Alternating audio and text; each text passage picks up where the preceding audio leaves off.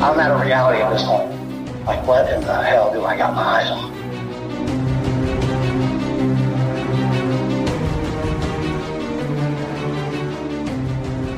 I could not get upright. I was that scared.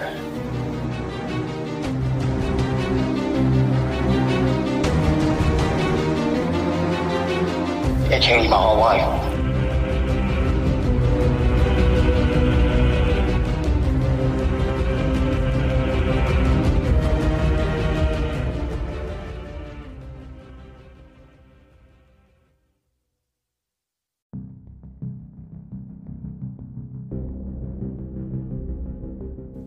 Welcome back to the Cryptid Creatures podcast. This is Brian. It's Todd.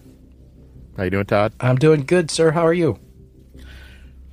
Fantastic. Right on, right on. Just chilling like a villain. Having a good weekend so far? Staying busy? Yeah. Went to Costco today. That was a dumb idea. That sounds awesome. They weren't busy at all, I'm sure. Yeah, on a Sunday, yeah. So, man, we're getting close to 1,000 listens already, dude. I know. I can't tell you how grateful we are for all of you listening and supporting the show. Absolutely. It's awesome. Yep. We appreciate it all.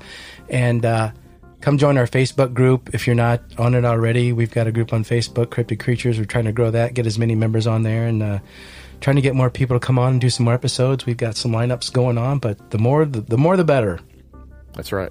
Yeah. So you can always email us at info@cryptidcreatures.co and reach out to your story that way.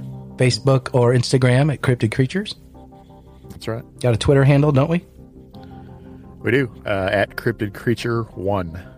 That's at Cryptid Creature, no E on the end of creature, and the number 1. Right on. You know what else is cool, Brian, is we're on YouTube now, aren't we? We are on YouTube on Cryptid Creatures. Hell yeah. You can get us there too. Right on. I was listening to us on YouTube the other day. It was really neat. And eventually we will get video going up there.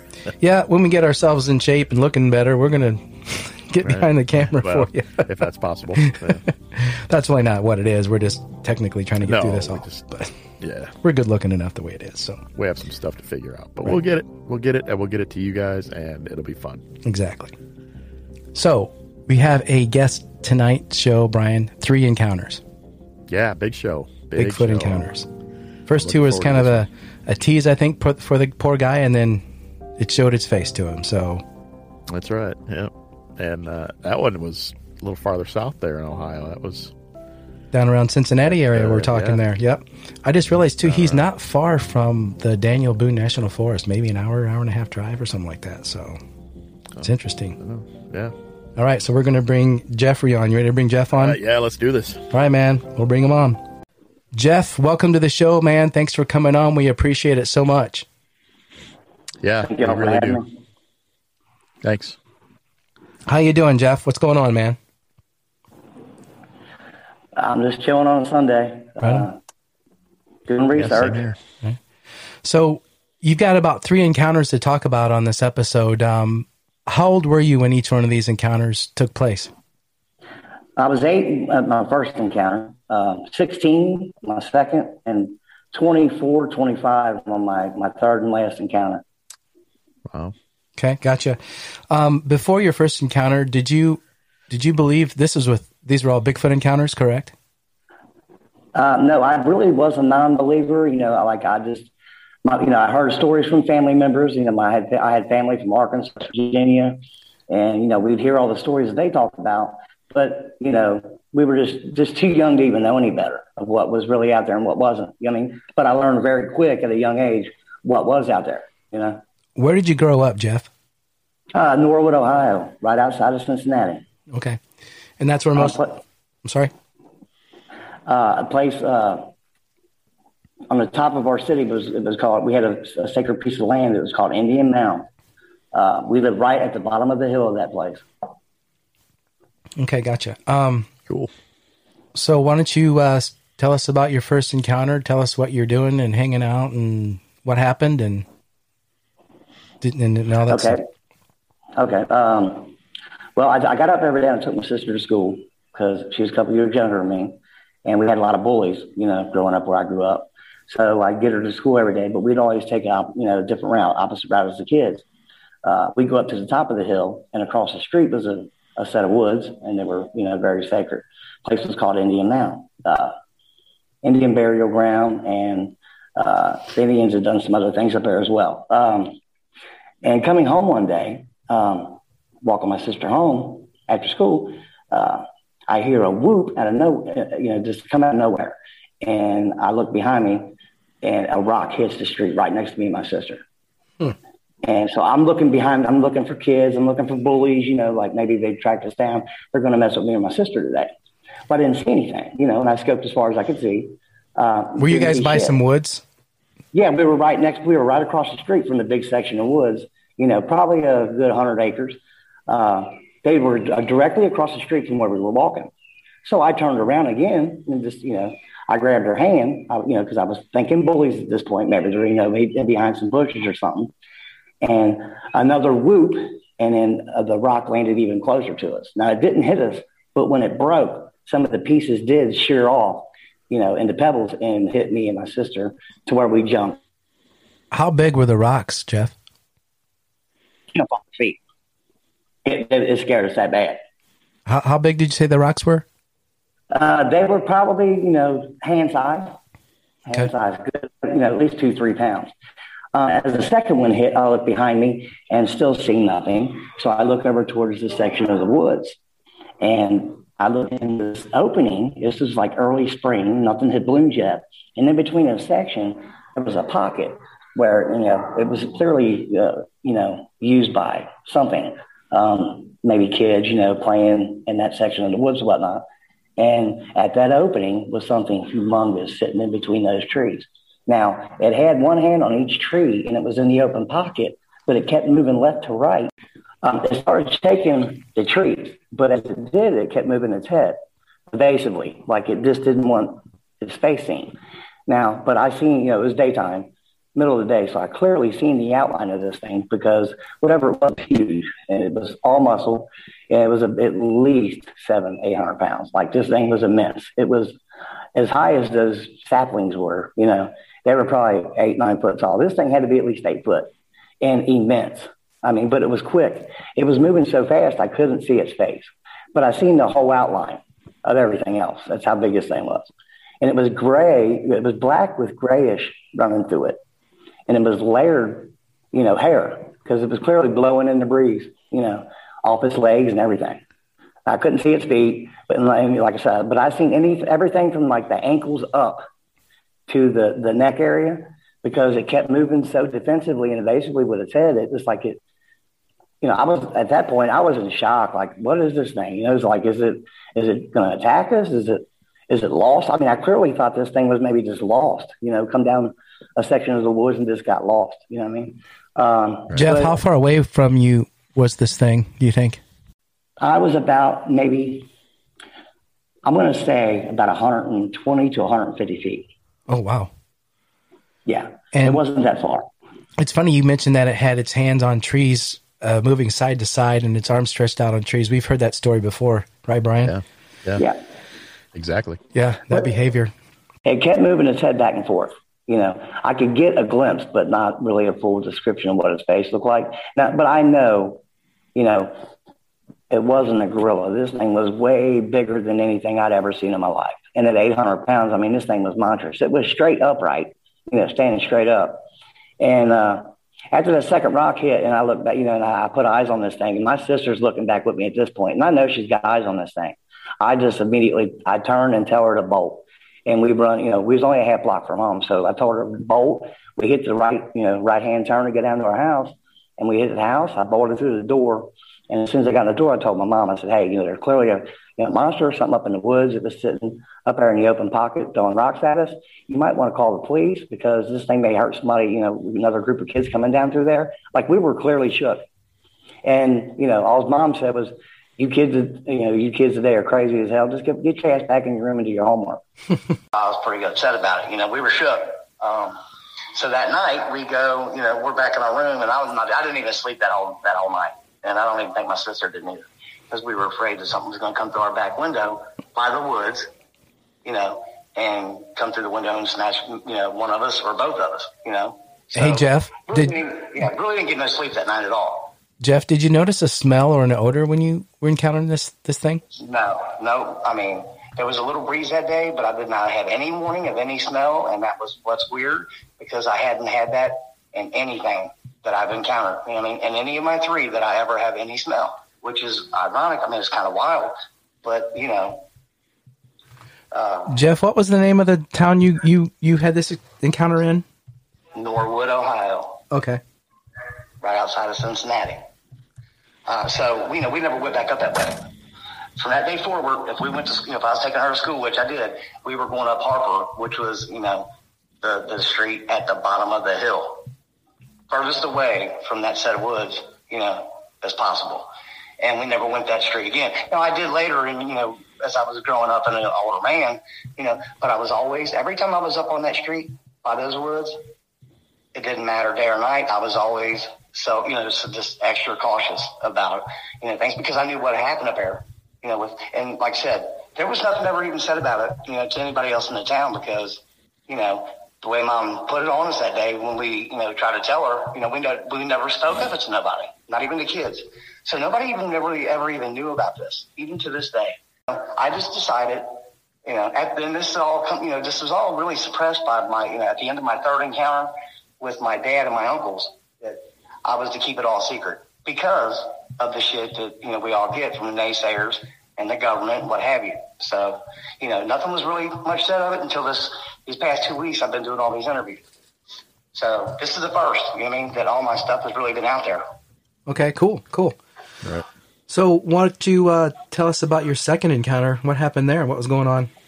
Okay, well, we were taking a break from where we usually fished around our town locally.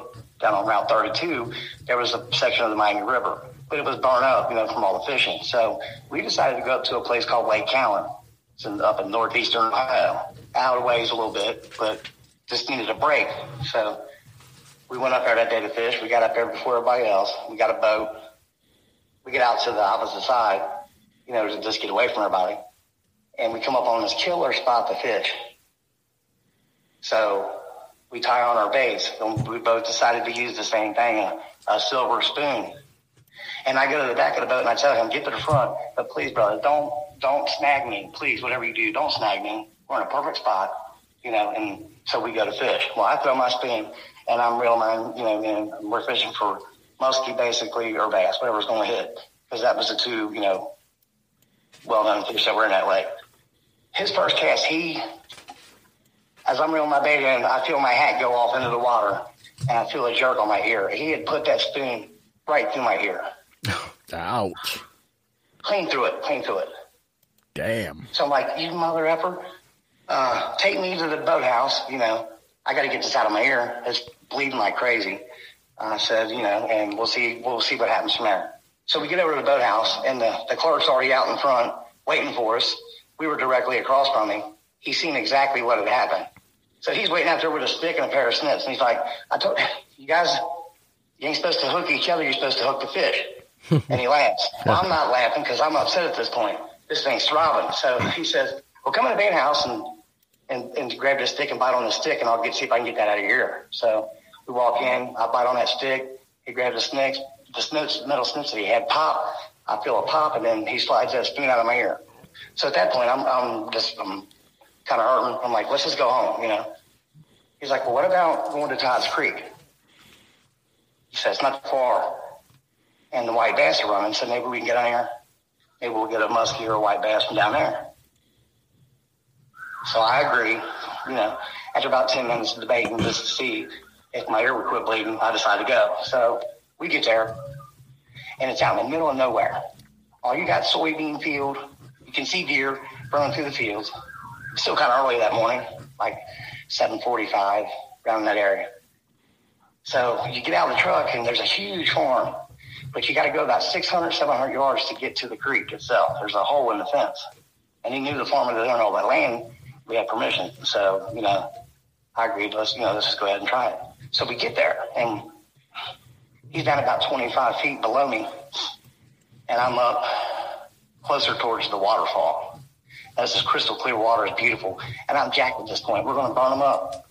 And out of nowhere, like 15 minutes in there, 20 times being in this place, a rock. I'm looking at the opposite side of the bank as I'm casting, and I see a rock coming right in at me. But I guess it was thrown at an angle because when it landed beside me. And I'm freaking. I look down at him, and I'm like, what are you doing? Are you trying to hit me with rocks, bro? And he's like, you clearly see me reeling my my line. And he said, how could I throw a rock with both my hands on my pole? And I'm like, quit tripping, bro. If you did it, did it. He's like, no, come on, man. You know me better than that. We're here to be serious. I said, well, that's what I was hoping. So, we let it go. I don't think nothing else of it. But I'm wondering in the back of my mind, what the hell? If he didn't throw it, who threw that? Because we're out in the middle of nowhere. And then not even 10 minutes later, the same thing. Rock coming right at me. It lands right beside me. At this point, I look at him, and when I look at him, he's already locked eyes with me. And as soon as we lock eyes, we are gone. I mean, we're in the middle of the creek in about 3 foot of water with no waders on, and we're peeling, trying to get up out of the water to get up onto the bank to be gone. You know what I mean? Yeah. We are spooked. So we're at the edge of the bank, and the water coming off of us is hitting the mud on the bank, and there's a little incline. So we're slipping and falling, trying to get up out of this creek. And at the same time, he's saying, what the hell was that? What the hell was that? That wasn't me. What was it? I mean, what throws rocks at you out in the middle of nowhere? He said, it's not even 8 o'clock in the morning on a Saturday, and we're out in the middle of nowhere. He's like, something is off. And I said, this whole day's been off, bro. And so we get through the cut of the fence, and we're running to the truck. And this truck's still 550 yards away. And we're soaking wet, and I'm scared to death. And he's more scared than I am at this point, because he knows he didn't throw it. So we get about halfway through that line on the farm, and we're about 300 yards away from the truck. All of a sudden, out of nowhere, you hear a pack of probably about 10 coon dogs, and they're running something through the woods back where we just were. So now I'm super freaked. Like, are them wild dogs? I mean, I don't know. They sound like coon dogs to me, Chris. What do they sound like to you? He said, that's coon dogs. But why would they be running? They don't run coons in the daytime. So we bolt even quicker. He's like, come on, we got to go. We got to get the truck. So we get to the truck, and we throw the poles in the back of the bed. And my door's open, so I jump on the passenger side, and he jumps in the driver's side. But he is so shook by what just happened, he can't even get the keys in the ignition. So I grab him out of his hand, and I just slide the key in. I turn it over, and I tell him to peel. And that was it. We never went back there. Jeff, did you say you did see something, though, or? No, I didn't see shit that day. I didn't see nothing. Okay. But I felt like I was being warned when that second rock come in. I felt like that was a warning. Because, you're thinking everything possible at that minute. I mean, logically, what could this be? But in all honesty, 7:45 in the morning on a Saturday in the middle of nowhere, nothing's around you but woods and farmland. You know what I mean? Like we're out in the middle of nowhere, Hickville, in a creek. Did it take you back? Did it take you back to your? The side that those rocks come from, it was all woods. So where did the rocks come from is what I was thinking. Jeff, did it take you back to your incident you had when you were younger with your sister? Did you start thinking about that? It sure did. It sure did. But not until later in the day. You know what I mean? Because I was that spooked. Yeah. I didn't really put it all together till later, after we got home and stuff. So we didn't go back there. We started going back down and fishing where, we used to fish. But then we started hearing stuff about our older friends, the older guys, the generation up from us. That was their spot. But they would always fish the opposite side of that part of the river on 32 than we would fish. We would fish like the lower flat side. There was a big concrete slab, and the woods were open, but they liked to fish the other side, and it was thicker, because they liked to drink and party. Mm-hmm. But everybody was already talking stories down there, because there was a local speedway gas station everybody stopped at, and you started hearing stories about some wild man that looked like somebody just dropped him off one day in the woods and never went back and got him. And they were saying how he was running through the woods, in the middle of the day and night, tearing up people's stuff, their campsites and shit. So that kind of spooked us. So I really quit fishing with him after that. Period. You know what I mean? Maybe he didn't want to fish with you. I quit fishing for a minute altogether after that. Mm-hmm. After we went back down there, I heard that. You know, that kind of sealed the deal for me. Right. You know, Right. These things kind of like to throw rocks at you. It seems, though, Jeff. Yeah, that's what I've learned now. You know, I've been doing a lot of research lately, and I've got some friends that are pretty up there, you know, in the higher, you know, notches of the belt when it comes to this subject, like you all. And they're teaching me a lot of stuff that I had no clue about. You know what I mean? So the things I didn't know, I know now, which it's already been confirmed with me anyway. What I seen the third time, you know, really locked it in for me. All right. Because there was no denying what I'd seen and what I did. You know what I mean? Gotcha. It was a full on, so close. Like, it changed my whole life. Why don't you tell us about? Go ahead and tell us that one. We're listening, bud. I was on the border of Ohio and Indiana by Miami Whitewater Park. An old buddy of my Uncle Mike's. My Uncle Mike was the ex-Army Ranger. Did 2 tours in Vietnam. One of his buddies had owned some land right next to Miami Whitewater Forest. So we were allowed to go fish whenever we wanted. But we never night fished. So this night, my Uncle Mike, he wants to go and night fish for some crappie. So we get there. We didn't take a lot of gear that day. It was kind of hot. It was like 80, 85. And we got there about 2 o'clock. And the climb up there, it was just so brutal. You couldn't carry much anyway. So we all packed light. We didn't really take, but maybe, you know, what you were drinking, you know, you weren't taking, you know, any more than one, you know, drink. Mm-hmm. I usually took about 20-ounce Dr. Pepper, my fishing pole, and a minute bucket. You know what I mean? Yeah. And that was it. And that's what they did, because this climb would kill you. It would start flat, and by the time you got to the top, you were at a 90-degree angle. Like, once you got to the top, you threw all your gear down, and you were sucking wind. Which you know what I mean? Like, it was that bad. It must have been a good fishing spot. But it was. And there was even a better lake up above, about on the north side of Lake 1 was Lake 2, but it was about 150 yards more higher. And there was a ridge that went all the way back around to the backside of Lake 2. And on the left side of the lake was all straight, thick woods. I mean, it was all the way around, but that side was worst. And it was a steep incline. You know what I mean? Like, it was shit. It was a super 90, I'll tell you that. Mm-hmm. So nobody ever wanted to go fish Lake 2. You were burnt out from the climb to get to 1. And the cows always stayed over on the left-hand side. He had a herd of cows up there he had, and they always stayed up on that side because that's where all the shade was. And I didn't know, how this was going to pan out because, we'd never seen what they did, whether they moved or not at nighttime. So we're up there. We finally get up there, and we're fishing. And we're burning them up. Just lighting them up. But, from 2 o'clock, and you're having a blast, like time just flew. Before we knew it, it was time to switch over to night fish. Mm-hmm. So we all switch over, and we're still catching, crappie and bass, everything all together. Because, that time of season, late September, everything's kind of hitting, getting built up for winter. So we were having a blast that day. Well, night come quick. About 12 o'clock, the cows that were on the left-hand side, about 10 of them, they just get up and just leave out of nowhere. And instead of going to the right side that sloped down to the river in the woods, where they usually went in the daytime, they went around and up to Lake 2, and behind some trees and cover up there.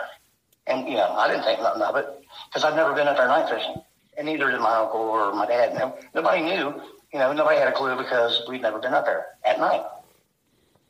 So, night comes and it's about midnight up on the left ridge that wrapped around back to Lake 2. I heard something coming down off the ridge, but it was moving slow and evasive, moving, stop. I thought deer. That's what I always thought, Anyway, being in any stretch of the woods, you hear shit like that, you think, at nighttime, you think deer, right? Just being defensive. So I didn't think nothing of it. I just shrugged that off, and we're still catching them decent.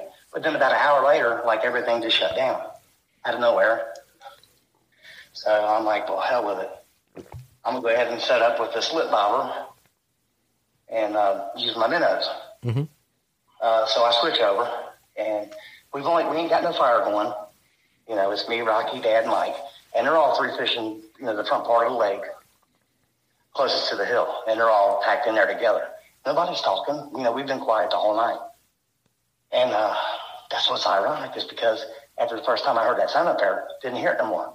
So I grabbed the lantern, and we're so close to each other because, you know, Lake One's pretty small. Uh-huh. So I figured I'm going to take this lantern, and I'm going to put it at the turn, and I'm going to go over to my spot.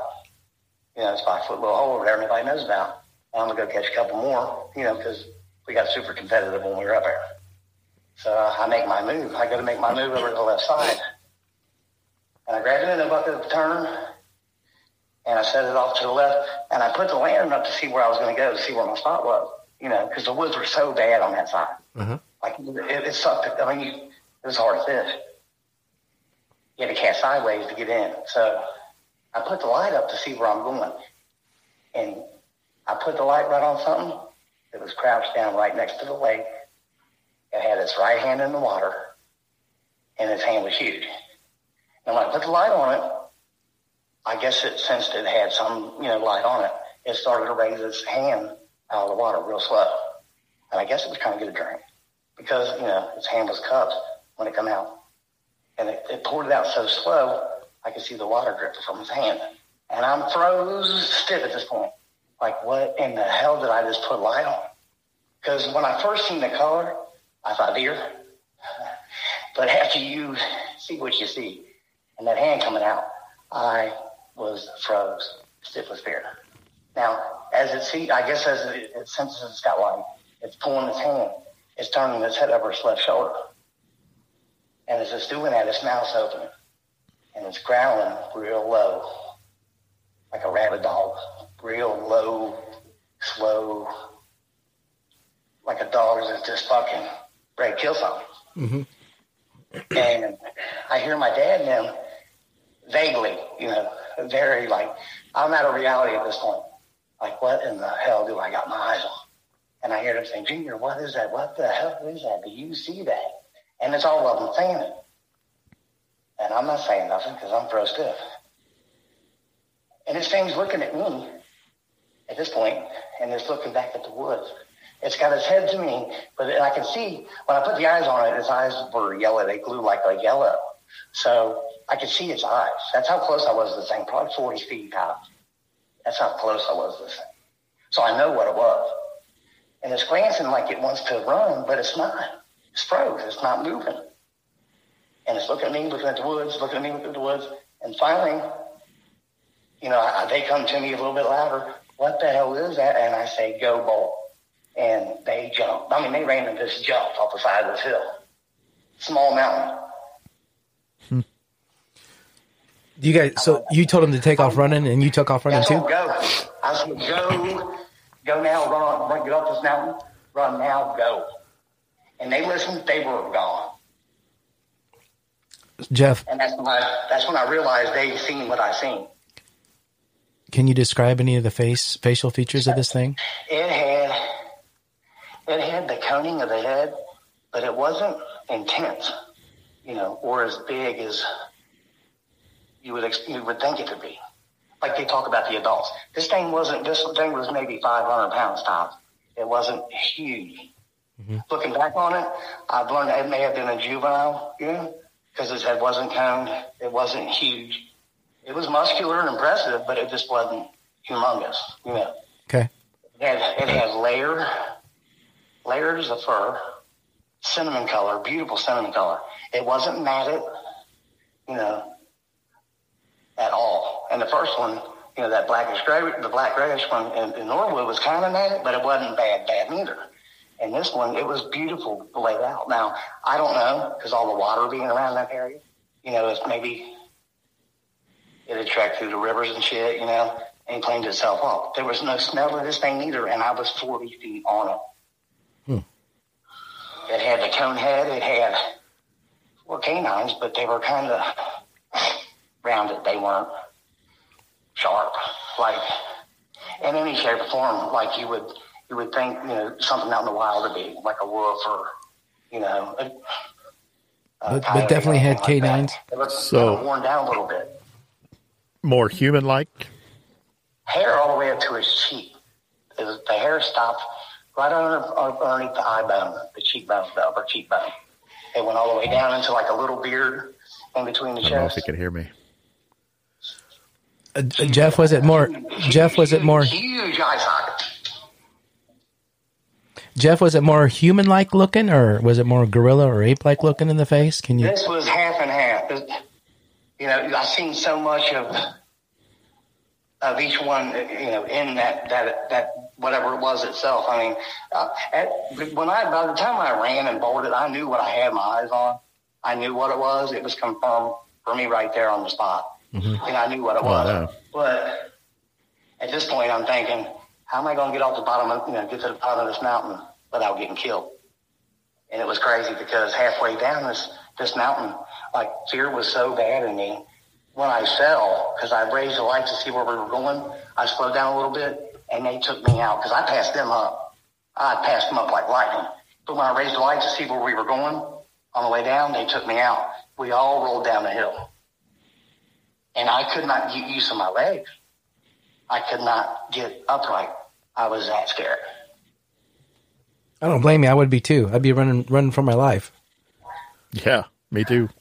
I mean, I'm crashing into stuff. I'm crashing into sides of trees on the ground, stumps. I'm hitting rocks, big ones. And I'm trying to stop myself and push up, onto my feet so I can run.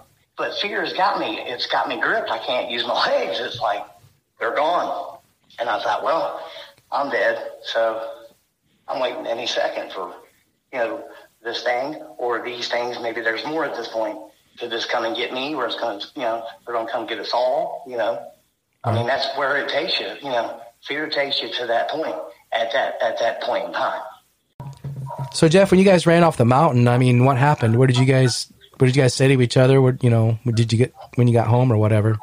Okay. We get to the bottom finally after about 20 minutes of struggling. I could not get used to my legs for about a good 5 minutes. So we get down to the bottom of the hill, and the guy who owns the house, Tom, comes out, and he tells my Uncle Mike, "Hey, come over here. What was all that ruckus, man? I heard y'all coming down the mountain screaming and yelling. What the hell was going on?" And my Uncle Mike walks up to him and he says, "No, we just got spooked by something up there. So we just, we didn't feel right, so we rolled." And he didn't tell Tom nothing. Didn't tell Tom shit. So Tom was like, "All right, cool. Well, the next time y'all want to come back, just come on back and fish. Just call me first." And he goes in. So my Uncle Mike comes over to me.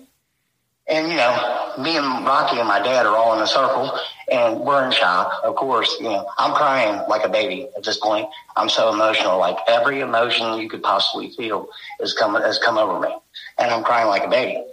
And my Uncle Mike says, when he comes up to us, "Guys, this is crazy, but Jeff, you can't go around telling people what you've seen. People are going to think you're crazy.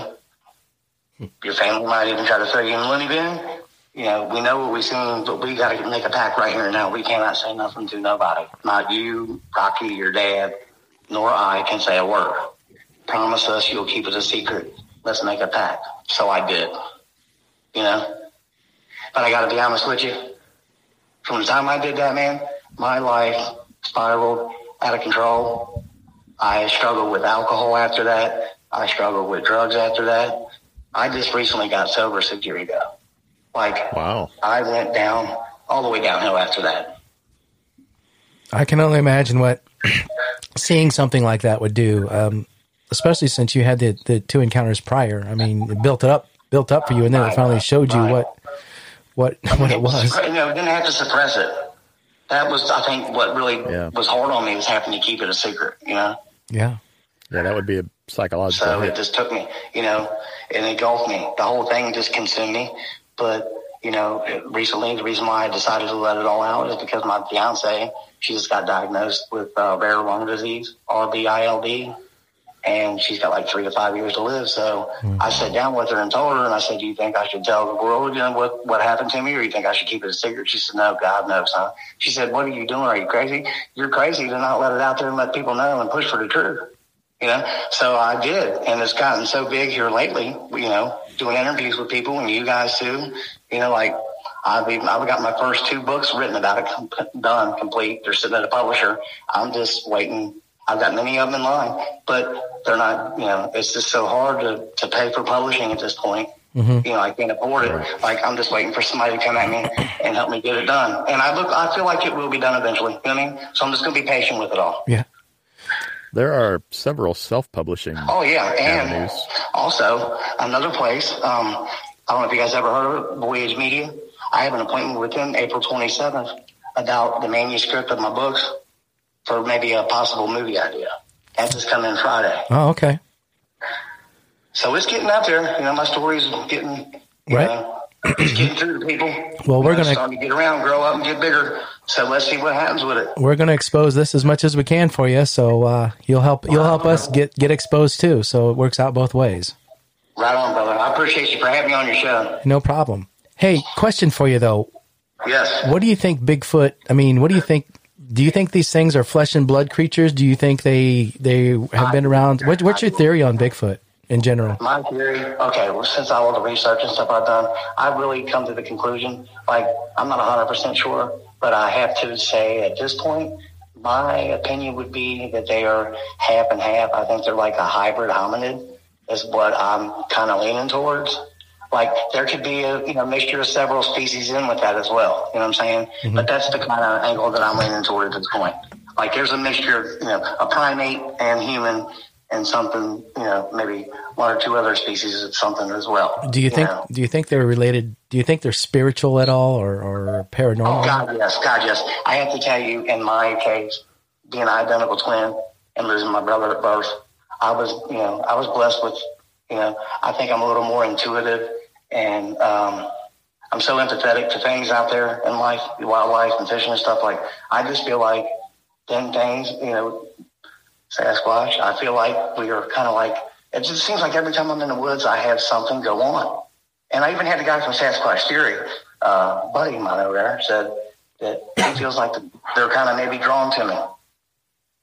If there's ever one close, it feels like, that somehow, some way, there's some type of connection just because I guess he thinks that they feel like I'm not a threat and they know that, like I'm a pure soul and I would not hurt anything, Yeah. But they still give you the warning, if you get too close by throwing rocks, Well, and as well, when they throw the rocks as well, they're saying, hey, not only are they saying, hey, this is my spot, watch it, stay close to where you are, don't wander too far off. They're also leaving a message that, hey, that's my creek too, so whatever you catch, well, why don't you leave me something too, before you leave, mm-hmm.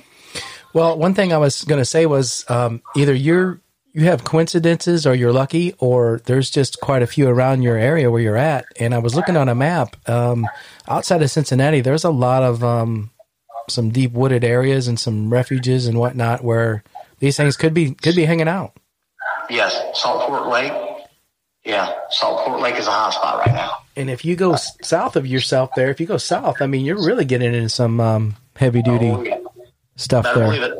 Better believe it. You've always had what it takes to make it happen, and we know the right tools can make it easier. At Strayer University, we're always thinking about new ways to set you up for success. That's why we give you a brand new laptop when you enroll in a bachelor's program, so you can start off on the right foot and keep striving. Visit strayer.edu to learn more. Eligibility rules, restrictions, and exclusions apply. Connect with us for details. Strayer University is certified to operate in Virginia by Chef. Absolutely. So how long? Like I said, it's blown up. They're out there, and their numbers are growing, and that's why we're starting to get a lot more sighting. Do you get out in the woods and fish a lot now, Jeff? No. It all changed that day. That night, I'll say. It all changed. No, I do, but it's always in the daytime. Uh-huh. When I do go, it's always in the day. Broad daylight. Gotcha. Do you think, would you like to see one again? Oh, yeah. I've already thought about going up there at times, maybe at night. And, somewhere down the line in the future, see where things go. Maybe, take a crew of people with me up there, maybe one night. I have thought about it.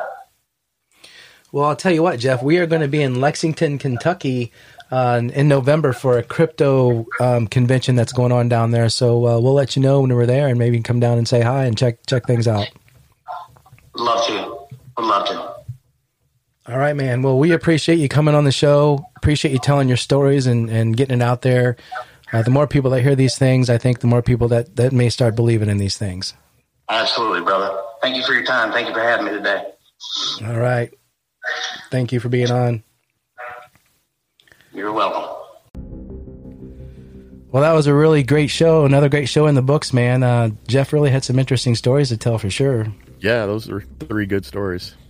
I'm glad he had the time to come talk to us. Yeah, me too. Always get these guys on here, and the more the better that we can expose these sightings and encounters and stuff. Yeah. I mean, we had some recording issue, connectivity issues there. I think we still got a good show out of it, and I hope everybody still enjoyed it. Yeah, I'm sure they will. Yeah. I can't wait to listen to it myself. All right, Brian, you have a good one, man. We're going to get out of here until next episode. Right on. Once you're out in the woods, keep your eyes and ears open. Let us know what you hear and see. Right on. Take care, man. See ya.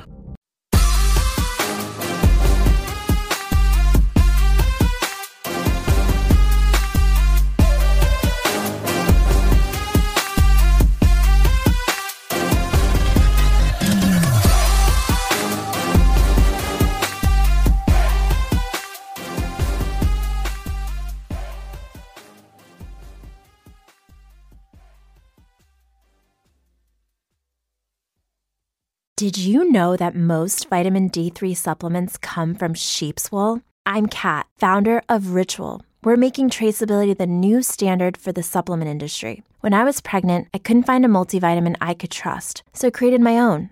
Ours is made traceable, third-party tested, and clean label project certified. Oh, and our vitamin D3? It comes from sustainably harvested lichen from England, not sheep. Trace for yourself with 25% off at ritual.com/podcast.